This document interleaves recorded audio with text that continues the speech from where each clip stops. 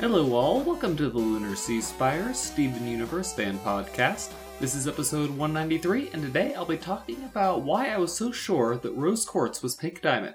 I'm GC13, and yes, this is a bit of a victory lap, but again, I'm being magnanimous in victory. And since I know that the rose quartz is pink diamond theory was very contentious among the fan base, I mean, that anyone posting about it on the subreddit would get heavily downvoted and just have people saying all sorts of things about how very obviously incorrect they were. I mean, as far as the theory's detractors were concerned, it was just as incredibly obvious that the theory wasn't true as those who held the theory was true thought it was obvious that it was. But obviously, in situations like this, only one side can be right, and I happen to have been on the correct side. Thank you. But again, why was I so sure? After the return happened, based on Jasper's dialogue, we knew that there was a yellow diamond. And then when Jailbreak aired afterwards, we saw the symbol on the ground in the room where Jasper and Garnet fought, and it had a white, a yellow, and a blue triangle, and there, our prophet Ronaldo was right about the Great Diamond Authority. I mean, that was pretty much it. As soon as we noticed that, it's like, that there are three diamonds. Yellow, who we've heard mentioned, and then, of course, white and blue also. Even this was enough to have people start speculating about the existence of a pink diamond, just based on the existence of rose quartz alone and some of the other evidence we're going to talk about.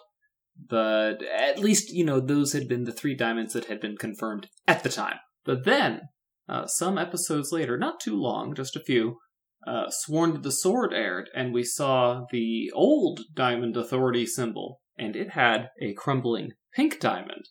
So, immediately, everybody's mind races. What important characters to the series that we know who were pink? And we come up with, Rose Quartz was pink. She's very important to the series' backstory, and, crucially, she's no longer around anymore. Although the symbol could have been crumbling for any reason, it could have been a civil war for all we knew. And she was, kicked out of the Diamond Authority for rebelling against it. Now, there were also some people who were like, maybe Lapis was Blue Diamond. That personally never seemed very convincing to me, and that theory didn't go very far. I mean, nobody was surprised to see somebody other than Lapis sitting there passing judgment on Ruby and Sapphire. For one, we never got any indication that Blue Diamond was missing. Again, she's right there in the Diamond Authority symbol on the hand chip, although there were some murmurings, did Yellow Diamond, off pink, and, she's trying to rule all by herself. And also, when Lapis asks, did you even wonder who I used to be? That doesn't really sound like her saying that I used to be somebody important. This is less of a, do you know who I am? And it's more of a, I was a person, before I was a mirror. Moving back to Rose Quartz being pink diamond, though, our mind also goes back to the mural in Sirius Steven, and although it so far doesn't have any kind of meaning, it was very enticing at the time. Rose Quartz's symbol is a pink triangle, and the gem that she was fighting against had a triangle on her chest, as though it was some kind of a symbol. So very interesting at the time, even if it turns out to not actually have been correct. And that's not the only piece of evidence pointing towards Rose Quartz being pink diamond that will turn out to have been just a fluke. Then, of course, there was Watermelon Steven, where Garnet ends it with spoken like a true king. And then you, of course, think back to how I already mentioned Sworn to the Sword, which was all about Pearl training Connie to be Steven's knight. He's her liege. And, I mean, who in all of the fiction has all of the knights? It's always the king who has the knight. And then, of course, Pearl had the pink diamond on her spacesuit in Space Race. It really was staring us in the face the entire time.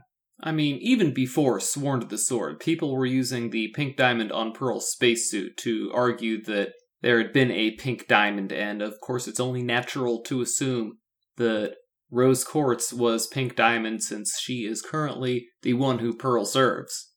Although that could have been like, both of them served pink diamond.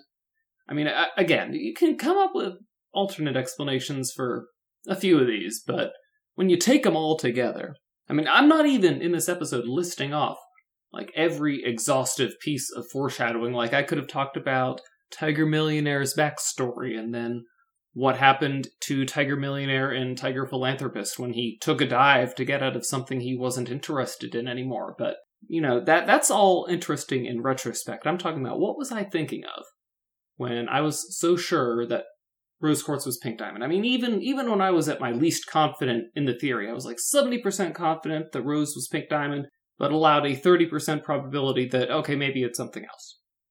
Anyway, all of that together was enough to make me be like, yeah, Rose Quartz is probably pink diamond. We didn't get the real evidence until later. Here are those other developments that got me pretty sure. I mean, for instance, look in Friendship, in the colony ships that came down to Earth. They had pink gems inside of them, and we know that the diamonds are probably pretty vain, so pink gems probably means this was a pink diamond ship, and that says, okay, yeah, pink was probably here on Earth, not necessarily Rose Quartz being pink diamond, but pink diamond was definitely on Earth, so it's important to the theory. And then in Back to the Barn, remember, Peridot calls Pearl a very fancy pearl, and we picked up on that right away. It's like, who would have a particularly fancy pearl? Probably a particularly powerful person. So that was an excellent argument for Pearl having belonged to Pink Diamond, and then you remember from Rose's scabbard, which will become important again later, how just utterly devoted Pearl is to Rose. I mean, it's also possible that, okay, you freed me from Pink Diamond, and now I'm going to follow you with the same blind loyalty I once showed her. Possible, but again, all the evidence adds up. Probably my favorite piece of evidence was in It Could Have Been Great, actually, when all of the gems are following behind Steven as they go up the stairs in the diamond base, and Peridot says, we are literally walking in the footsteps of the diamonds, as she follows behind Steven. I mean, come on, it was obvious. Then the new Lars happened, and it used the body-switching power that we first witnessed in Super Watermelon Island, and this one was another bit of a red herring.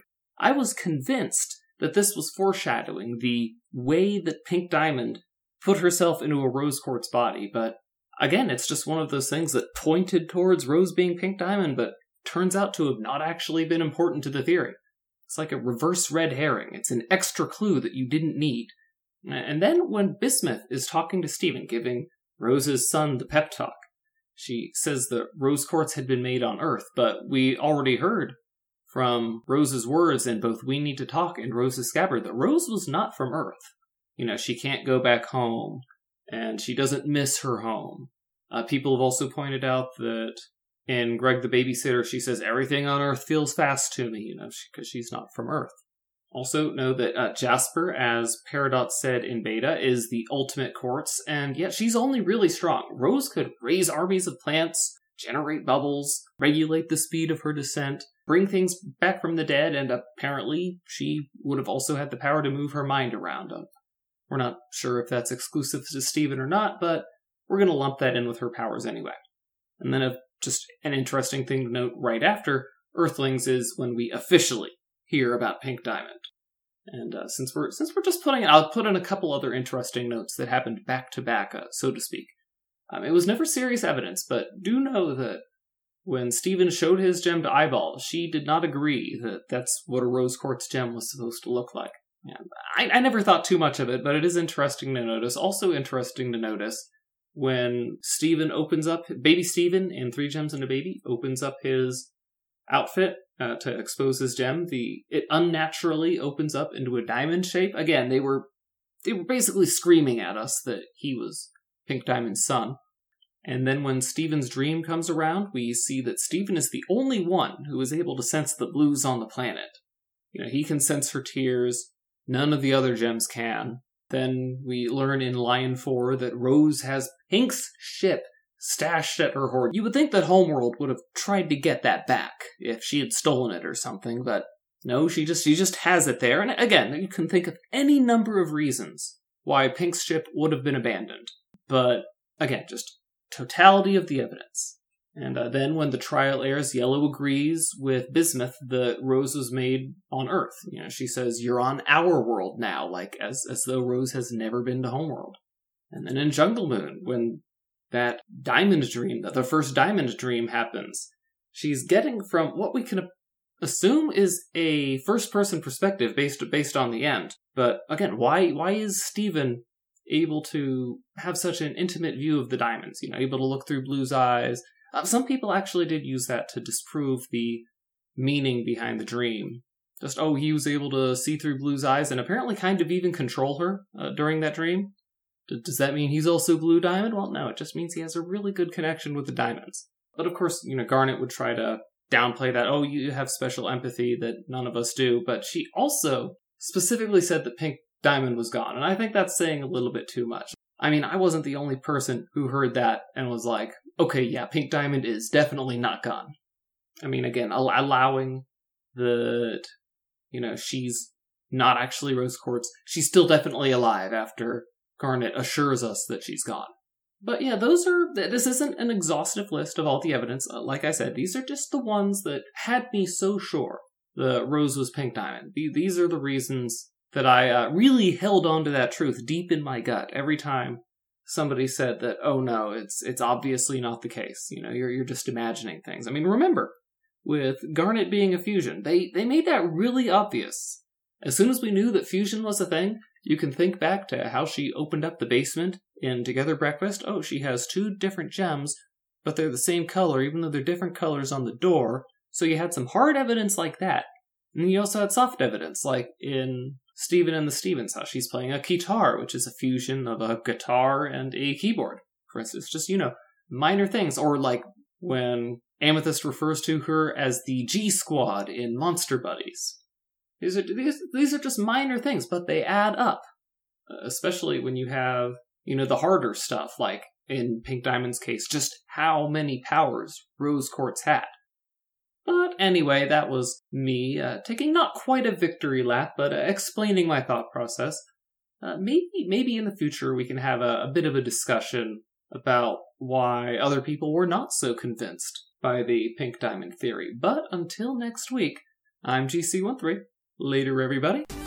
Our opening and closing music is by James Roach.